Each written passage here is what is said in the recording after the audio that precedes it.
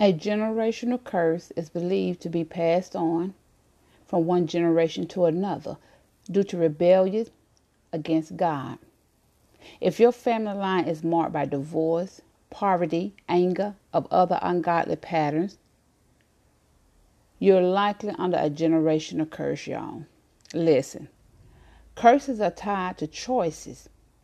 Deuteronomy 30:19 says, I call heaven and earth as witness today against you, that I have set before you life and death, blessings and curses.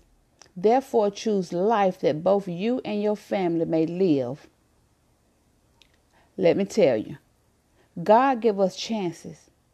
It's our choice. Those are things that I write about. God give us a chance, to live, to get it right. But it's our choice what we want to do. Do we want to walk with Christ, or do we want to stay in the world? Family curses are reoccurring problems that steal, kill, and destroy. And I know everybody have heard how Satan come in to steal, kill, and destroy. When you're on the right path, when you're seeking and walking with Christ, Satan come in to steal, kill, and destroy, and try to take everything that you have worked for, try to destroy your children, try to destroy your home, but you just have to stay on the right path. So here are signs of generational curses. Emotional instability and fear. Now these right here triggers a person to make foolish decisions, some crazy things. Bad wounds, family sickness. When you go to the doctor, the first thing the doctor asks you is get them a little bit about your family history. What about your father? What about your mother?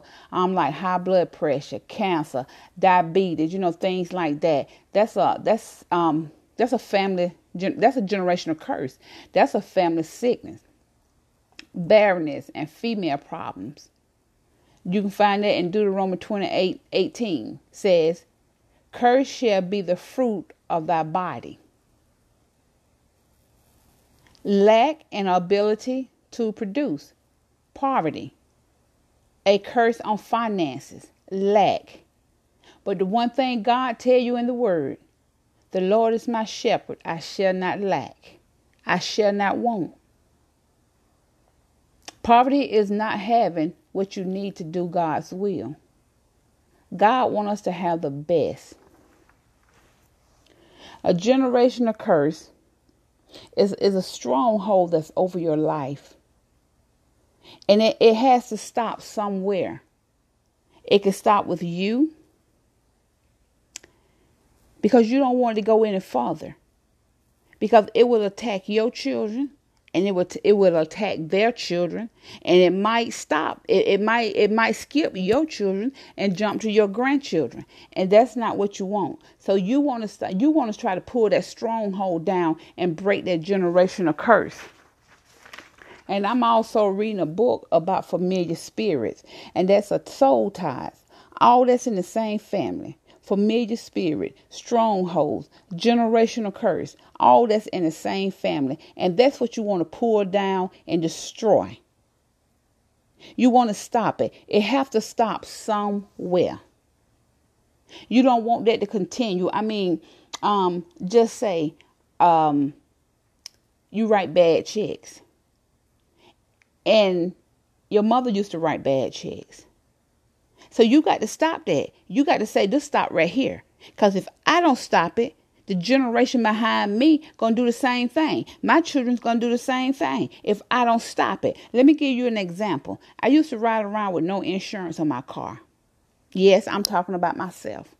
I used to ride around with no insurance on my car, no license.